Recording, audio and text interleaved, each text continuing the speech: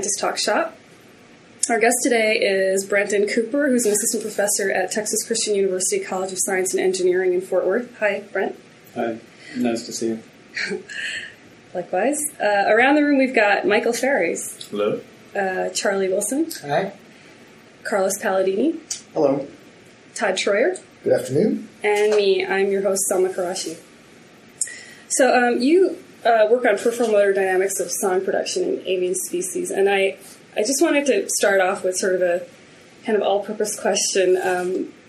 In terms of the peripheral motor systems, there seems to be this complicated dance that happens that controls acoustic structure of song in terms of the motor systems for respiration, beak movements, the vocal organ, the syrinx movements. They all seem to delimit one another and interact with one another and ultimately impact the temporal structure of song. So based on this, you wrote, behavioral complexity may in some degree be the result of peripheral biomechanical aspects and interactions and simple neural adjustments in their control. A quote that I love in its evocation of the master-slave dichotomy. But could you talk a little about that quote in terms of the song system? May I read my own quote again? I hope I got it right. Read it again. Yeah, behavioral complexity. I'm just marveling in my own ambiguity. Behavioral complexity may in some degree be the result of peripheral and biomechanical aspects and interactions simple. Okay, the neural adjustments in their control. I'm not actually sure that's me. It's the last time I use a quote in a podcast. First and last time. No, it might be, but what this You're free is... to It's one of your reviews. Yeah, well, I mean, actually, I think I'm right here. If it were me... Whoever said that is probably right. Genius and ambiguity as well, though, which is a constant perplexing challenge. So what you have here are what I'm describing, if I'm indeed the author of this quote, is the biomechanics being of respiratory control in the terms of your... just think about the rib cage, and you've got to expand and contract this at the level of movements of the rib cage. You have biomechanics in terms of movement at the level of the vocal organ. And you can have small changes in neural control that can lead to dramatic changes in the acoustic output of the syrinx.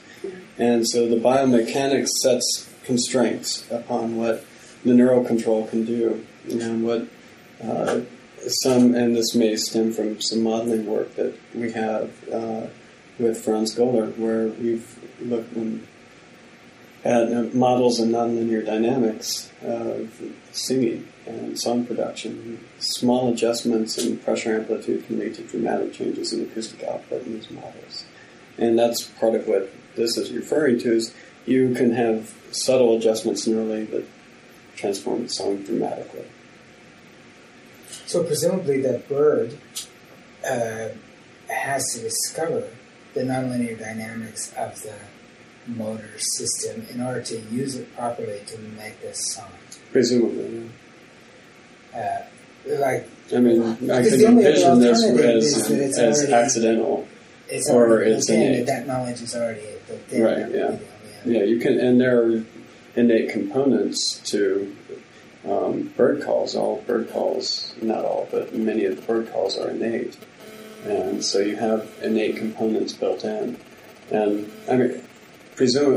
people assume that with song that you may take these innate components and then modify them, take the call structure of this innate component, and then add additional acoustic complexity onto it.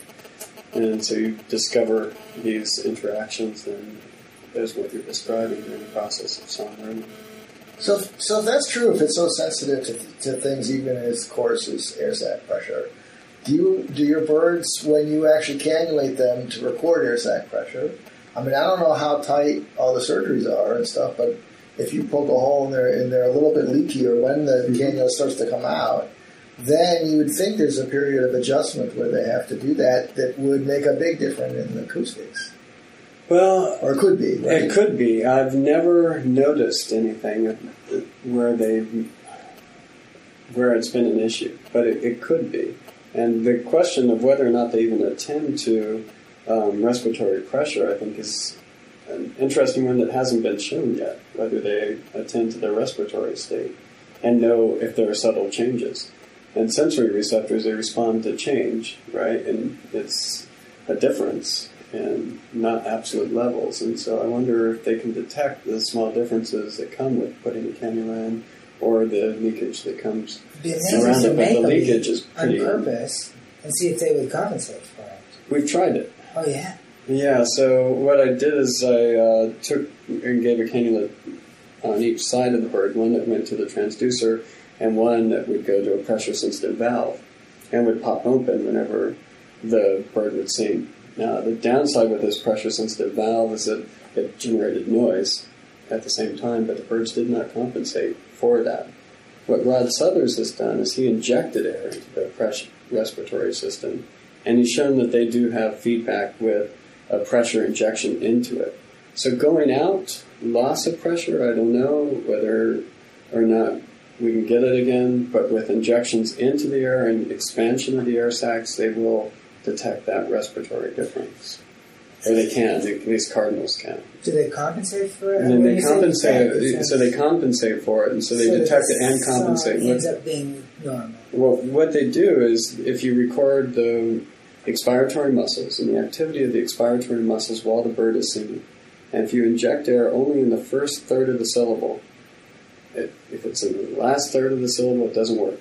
But in the first third of the syllable, what birds then do is they'll reduce the amplitude of the expiratory muscles, and they don't compress as hard because it's as if they've compressed too much with that pressure injection. So there's a sensitive period at the start of the syllable that birds seem to deal with feedback of this injected air, but it's only at the beginning of the syllable. So, just to backtrack a little bit, what are the points of contact between the periphery and the central anterior forebrain? Okay, so you have the main driving inputs into the syrinx come from the hypoglossal nucleus, the tracheosyringeal portion of the hypoglossal nucleus, which is one of your 12 cranial nerves. And it's the 12th cranial nerve that's innervating the syrinx, and it comes down. In birds, it's ipsilateral innervation. So you have the left side of the brain innervating the left side of the syrinx, and the right side of the brain innervating the right side of the syrinx. And in birds, they can make sound producing. They can produce sound either on the left side or the right side, or both simultaneously. And then the other point of innervation would be into the respiratory center, where you have a ventral respiratory group. And the names are escaping me. The abbreviations are popping into my mind of RAM and PAM. And this ventral respiratory group in the lateral medulla innervates the spinal cord and goes to bulbal spinal neurons that then control expiration and inspiration. And so those are your points of output. Now, sensory feedback. From syrinx to brain, there's a branch. The 12th cranial nerve is a mixed sensory nerve. So you have motor output and sensory feedback coming back. And Sarah Botcher and Art Arnold, they lesioned the sensory root that provides feedback back to the brain and didn't notice dramatic changes in song. And so the assumption in the field has been that sensory feedback from the vocal organ isn't critical. Rod Suthers drew attention to this potential respiratory feedback with this, but the source of that feedback is completely unknown. No one has a clue what's actually providing that feedback to the brain and what the sensory pathways would be. You could have CO2 receptors telling you your respiratory state from the lungs. You can have stretch receptors, perhaps, would be another option. But a clear, definitive answer to the sensory feedback that's from the respiratory system is not present, is not known at this time. So you've identified motor patterns in the respiratory system during learning that resemble songs but are inaudible. Mm-hmm. Could you talk a little bit about that work, since it's not fully out there yet, and just generally how that impinges on your ideas of song development? So with song development, if you take this idea of what we discussed earlier here of calls being morphed perhaps into song, one of the ideas that you can have is that you have an underlying motor structure that gets expanded and refined to produce acoustic syllables. And an idea I have, and I don't I wouldn't say I have conclusive support for it yet. With some indications that maybe this bird sings silently, and that may be an underlying motor pattern that gets expanded and forms a song syllable. And we've discovered that if you record respiratory patterns of birds when they're in this early song learning stage, they breathe as if they're singing, but they don't produce any sound. The syrinx seems to be in what we call a partially adducted state, where they're moving the labia partially into the airstream, but not completely to produce sound. So they don't get the labia close enough to vibrate and produce sound. But they generate respiratory pressure, so that's the breathing pattern without the sound production. And the hypothesis I have is that this underlying motor pattern is what birds modify and use to create song syllables and more advanced acoustic structure in their song. So do you see any correlate of this rehearsal in other motor systems, like in the beak and the mandible? And Most of the time when young birds are in plastic song, they actually don't even open their beak. Their beaks are usually closed, and birds usually open their beaks when they're singing loudly and high-frequency sounds. And in the case of these young juveniles, they're not opening their beaks much during singing, and so we don't see a correlate there. But I haven't measured beak opening during the entire period, so I'm assuming it more than... So you found, though, that neural activity in RA, which is the one nucleus of the anterior forebrain, the song production pathway, that activity leads these respirations that look like song but aren't. What does that tell us? We were curious first whether or not this is just heavy breathing, or is this an unlearned feature of song? Unlearned call type and not a song structure. If you lesion RA in young birds, what you find, or in adult birds too, you find that they don't sing a normal song. So RA is critical for normal song, but they can still make calls and they can still breathe normally. So the underlying respiratory pattern isn't dependent upon RA. Unlearned calls aren't dependent upon RA. Learned features of song depend upon the activity of RA during singing. So we wanted to explore whether or not you would have activity in RA, in particular the dorsal RA that innervates the respiratory centers in the medulla. And so we recorded multi-unit activity in dorsal RA. And what Zhao, I can't pronounce his last name, he's working at Rutgers University, has done this work with me, and Zhao has shown that what you have is a peak of activity that precedes singing by 25 to 30 milliseconds, and that's true for both vocal and subvocal events. And so this indicates to us that it's a learned, or part of the learned portion of song, or learned song production, as opposed to being an unlearned part or respiratory, unlearned respiration pattern. So you said these are subvocal events, so how subvocal, are they completely silent? They're not completely silent. What we did is we recorded tracheal airflow, and within this tracheal airflow, you can pick up some sound vibrations at lower frequencies. And so if you place a flow probe in the trachea, you can actually have a microphone placed about 2 millimeters away from the sound source. So any really soft sounds that you might not pick up from a microphone that's placed 12 centimeters above the bird, you might be able to pick up with this flow probe. And so we did this to look to see whether or not they're truly subvocal.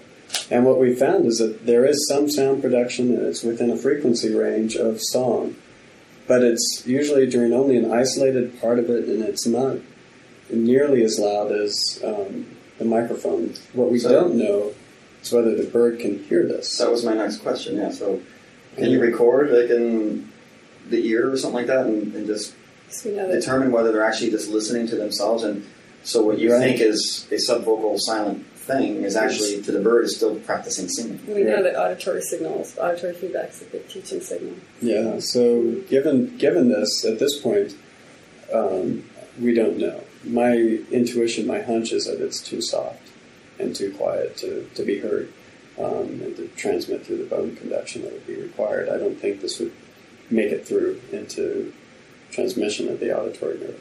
But it's an open question of whether or not they can hear this or not. So, technically, you should probably call these semi-subvocal or partially subvocal. because it's not completely inaudible, but it's very soft, and it's indicating that you have a transition state where you don't quite make the full phonatory configuration of the syrinx, a partial one. And so you're almost in the steps. If you envision song production as a series of steps, at first forcing the air out of the lungs, second moving the syrinx into a phonatory position, then generating vibrations at the level of the syrinx. The second step in this is only partial and not complete. So it seems like most models of song learning are really obsessed with this process, maybe partially imagined, of comparing the bird's own output to some remembered tutor song, some sort of template inside.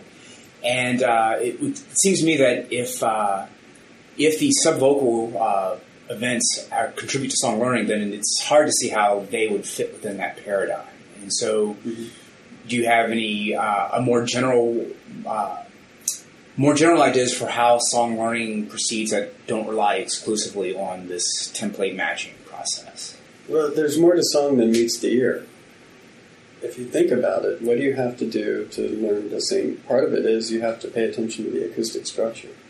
Another part of it is the respiratory patterns and the motor patterns, and you have to pay attention to sensory feedback from respiratory and motor systems. So what encompasses this remembered song representation, in my mind, is a distributed representation, including auditory, somatosensory feedback, respiratory feedback, and probably also syringeal feedback. And that combination is what you're learning when you're practicing the song.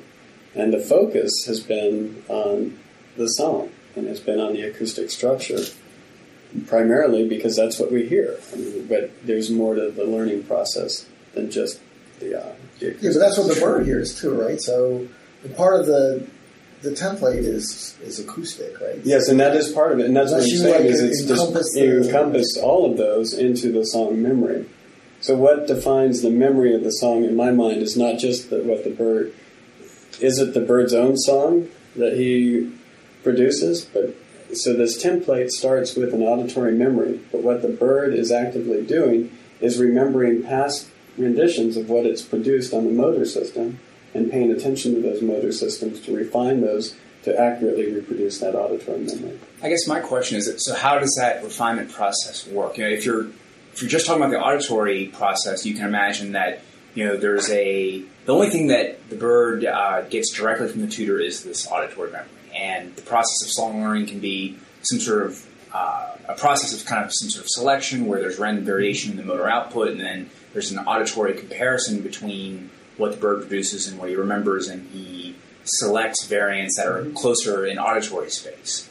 But he can't do that for all these other dimensions you mentioned. He doesn't have a tutor version of those. All he has is a recollection of his own production, his own proprioceptive feedback. Mm-hmm. So in terms of modeling those aspects of learning and whatever role those play, you can't stick with this template matching hypothesis, presumably, unless that the auditory part is driving the whole thing. Well, that's usually what we mean by learning the dynamics of the motor system.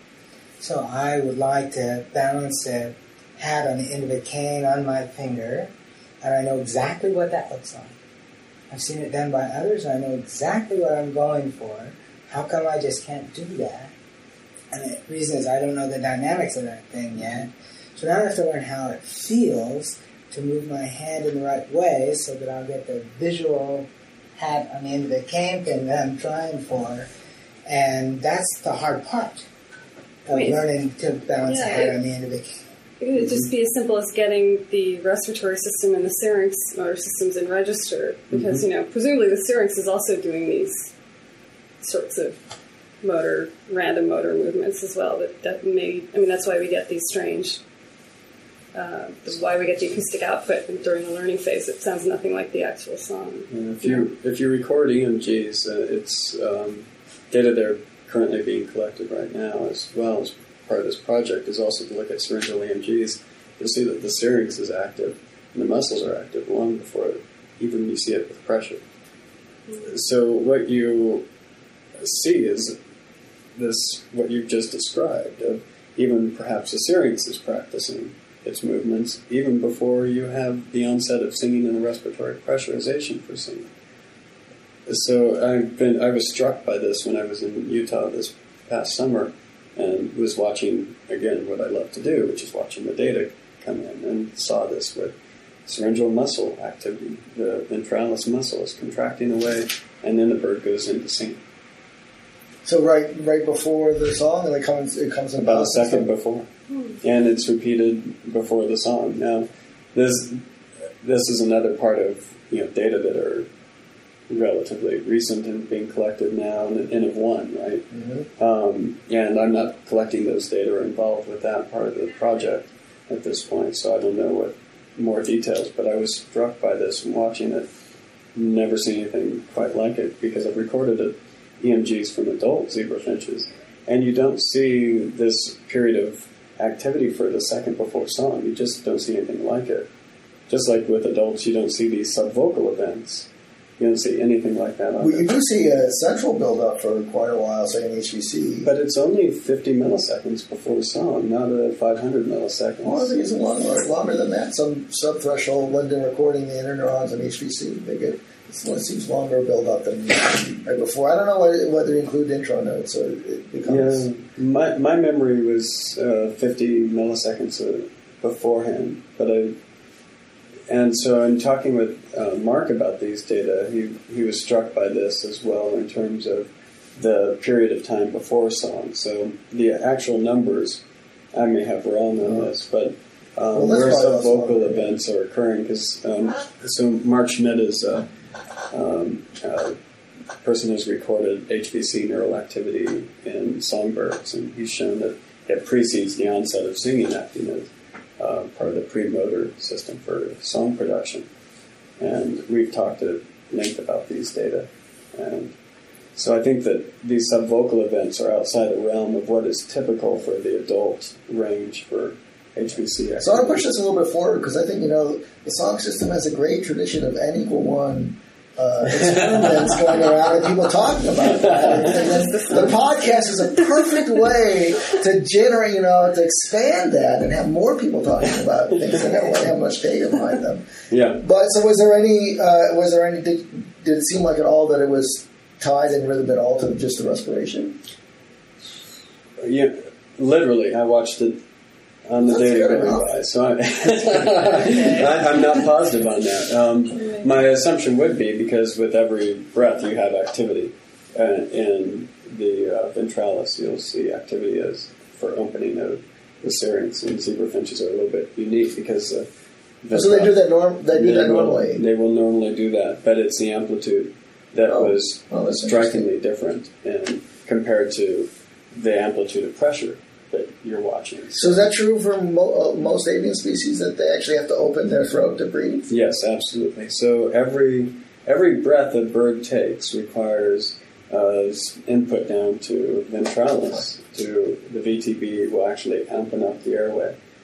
Well, it's interesting because then it really, really suggests there's probably a lot of crosstalk already in innate breathing circuits between the syrinx and the respiration. Because I always thought of them as two separate things that have to be coordinated. Well, they have to be coordinated, yes, but they're already coordinated to a rough degree just to be able to sing. And then to generate, the syrinx is involved in eating, drinking, pooping, and singing. To my knowledge, those are the main areas. So you already have a variety. What else is there? We're done there. But you'll see, you have to coordinate the activity of the syrinx to regulate pressure for all of those. So they'll actually pump air to drink, and will modulate air pressure for that. They'll do the same thing for pooping. So you'll have strong. Well, there's a connection there that I had in this crazy guy I lived with in San Francisco that learned tube and throat singing, and he described it on the radio. The way he did that was sitting on the toilet, and then he could learn how to do the tube and throat singing. So I didn't know that connection to vocal learning. Thanks for sharing. Everybody's going to go home and try it. So is there a difference in learning songs from species of birds that don't have tutors? So what I'm trying to get at is like, well, for example, like I guess the cuckoo bird doesn't have a tutor, right? They just get dropped off in somebody else's nest, and yet they still have to find a mate when they grow up, even though they've never heard anybody. Do you think these would have subvocal vocalizations, I guess, for lack of a better term, that they use while they're still trying to figure out their innate song? So, or do they learn songs, but it's more innate, but they still have to perfect it and just the motor output? So what I'm trying to get at is, are these subvocal localizations part of the internal template that they're trying to match, or is it, again, just a coordination issue with all the muscles involved? I assume a motor coordination, and with birds that are raised by others, and in a situation like brown-headed cowbirds, sometimes learning can be delayed, and the timing and sensitive periods can be delayed, and so cowbirds can learn throughout with a delayed sensitive period and being able to learn when they actually flock together in juvenile state. So that's part of the solution that they have for managing to still get song exposure, is to have a elongated sensory period. And so I would assume, and in every species we've recorded, we've seen something like these subvocal events. We've seen this in white-crowned sparrows, we've seen it in starlings, we've seen it in cardinal, or Rod Suthers has seen it in cardinals, and so it's been documented in some form in every species I know of, either just by recording, but again, unpublished, except for Rod Suthers shows one in a figure in a book chapter, and so most of these are still in published data. No, but that's a really cool. I mean, that's a really cool question, right? Whether non-vocal learners actually do go through the same thing. Mm-hmm. Like with birds, not every bird learns their vocalization, right? But when we say a bird doesn't have to learn its vocalization, does that mean that it has an innate template, or does it mean that it has an innate motor program? Because if they're just born with the template, then they still have to go through all the procedural learning steps. They just don't have to learn the template to begin with. Is that the way it is? Is that what it's Actually, that's what I'm asking.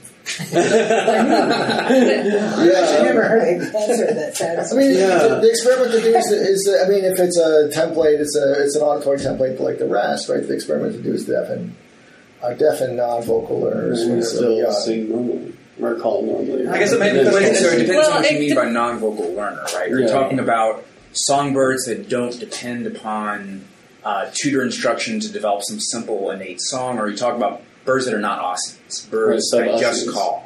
Right. And so if you take sub-Aussians, right. That's really where I think this would want to head towards, and looking at sub-Aussians, whether or not you would see them there. I don't know what sub-Aussians mean, but yes. But they're non-vocal learners. So. Okay.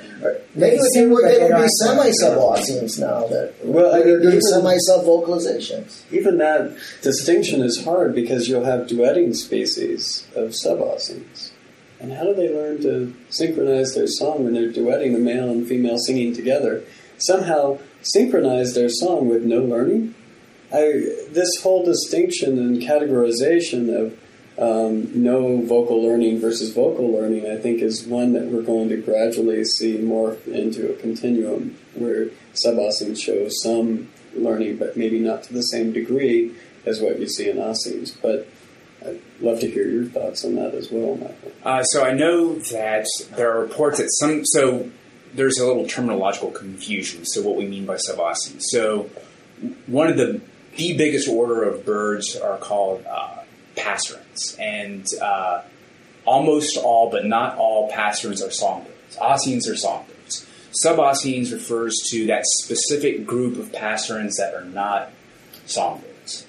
And we're excluding from that category all other kinds of birds, like chickens and things like that.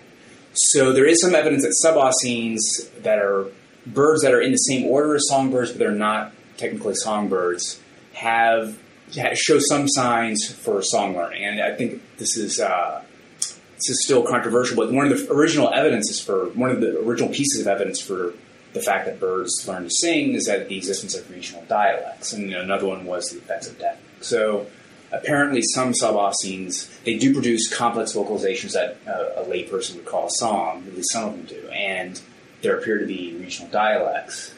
And so I personally think that it's likely that sub-Austenes have some sort of system that is somewhere between a full-fledged song system and nothing at all. But I would guess that something like a chicken or turkey is not going to have a system like that. It's not going to be a part of some sort of song learning continuum. They have innate vocalizations probably like all birds do.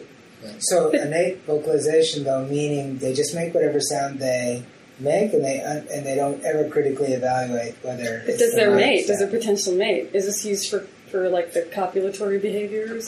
So I don't have any comprehensive knowledge of that, but it's not a major attractant like it is for songbirds. So they have different kinds of displays, but these are birds that if you deafen them, they can still produce their limited repertoire of vocalization without any apparent deficit. So there doesn't seem to be any evidence that they have to learn. They probably have to develop in some sense like other behaviors develop, but they don't copy from some sort of auditory template. And as far as I know, a lot of them, it's not a major part of their sexual display. Well, see, this whole topic of what vocal learning is actually comes in. I agree, it'll start to get fuzzier. When we talk restrict about vocal learnings and talk about how special humans are and songbirds and stuff, it's not like that other species don't learn how to use their vocalizations, right? Mm-hmm. So, primates are very sophisticated in how they use their vocalizations. The contention is, and whether that stands up completely, is that they have a certain repertoire that's innate. They don't learn what the sounds that they make, but they can learn a lot about what the sounds that they make mean. And so there's also this dichotomy, which I never quite figured out how to operationalize it, that you started. It's the way you set up your talk today about the difference between a selective strategy where you produce lots of stuff and then you select down to what you end up with, versus some kind of productive strategy where you start with some precursors and develop them into what you learn. And so, in some ways, this kind of the selective strategy of selecting out different vocalizations, that learning could be, that's very similar to what you would expect to be non-vocal learners to learn. They produce a lot of vocalizations in various things and select out to produce the vocalizations they have in the appropriate kinds of circumstances.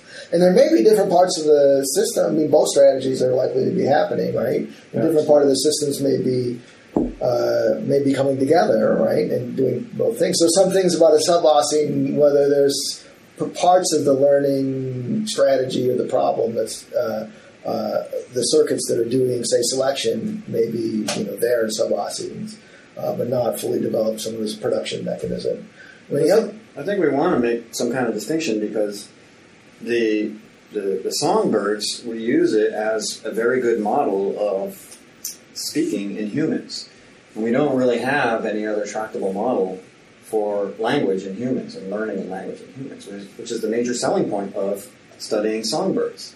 So we kind of want to make that kind of a distinction, whether learning in humans is just us figuring out what all the grunts mean, or is it something that's more complex in terms of communication so that we can put forth other more abstract ideas in podcasts and fun things like that. So, are these sub-vocalizations part of the grunting, which may have some meaning, or some kind of, or is it some kind of motor learning, which has some other kind of meaning, or is it really part of the repertoire of songbirds that they need in order to learn how to sing properly, and therefore can be applied to human language as well? Yeah, well, I agree. It's the interesting question. The question is which parts of the task. I mean, that's part of the thing that comes from doing cool things like Brent is doing.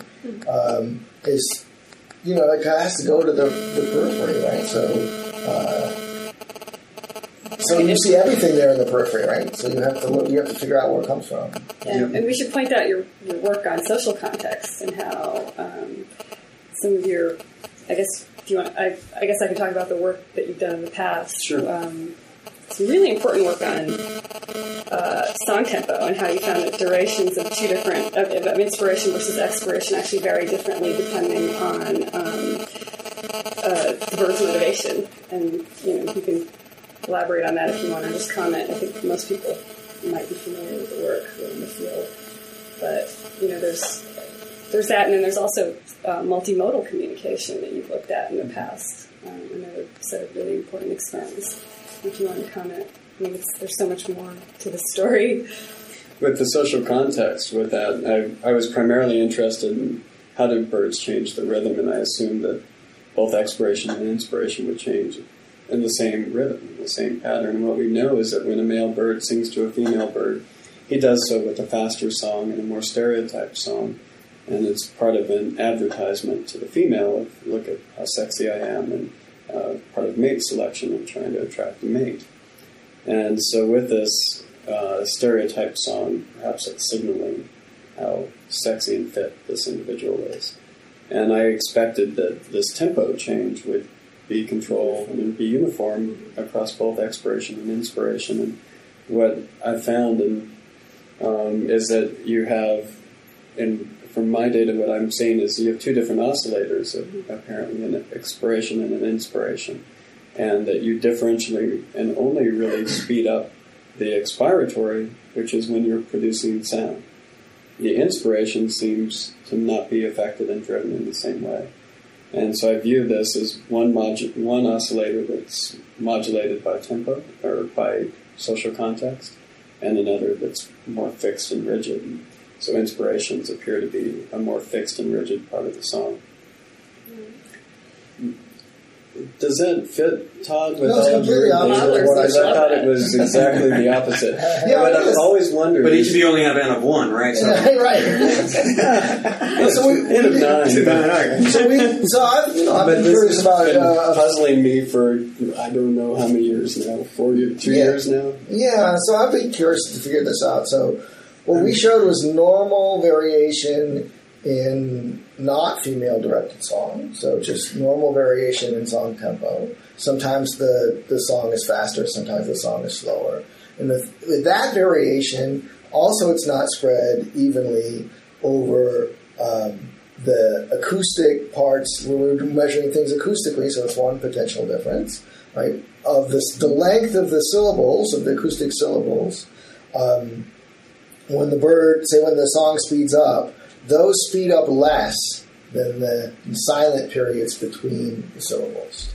Now, it's possible that the syrinx just cuts things off, or the respiration is actually changing the expiratory pulse a lot, but they're just not changing the part of the expiratory pulse where the syrinx is in configuration to make the sound.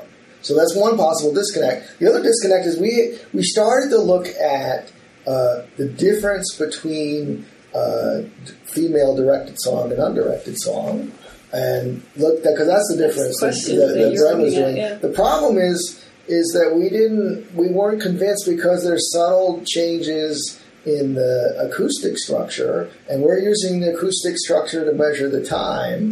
That I think we can do it. We just had to be more careful than we had time for. So to look for those differences, you have to worry about whether the differences in timing that you measure are acoustic differences or actual differences in timing. Well, the expiratory phases that you measure don't overlap with the acoustic measurements that you're making at all. I mean, necessarily. They're always smaller, aren't they? The acoustics will always be slightly shorter than the pressure. In a variable way. Mm-hmm. Yeah, and it should be, might be variable. It'd be interesting to know just which one is more variable. Yeah. The acoustic, because you could ask if you have data like Brent has. So, which is more variable, the respiratory system or the syrinx? Yeah, it's like, just bets. The struggle, the hard part with the directed is the female calls interlaced with the acoustic, and so the advantage that I had in being able to, focusing on pressure and respiratory pattern, the female can call as much as she wants, and I can still get every measurement in the recording session because I'm not dependent. matter what she does. And so that's also why I didn't end up analyzing my acoustics. Right. There's many sexes from Mars.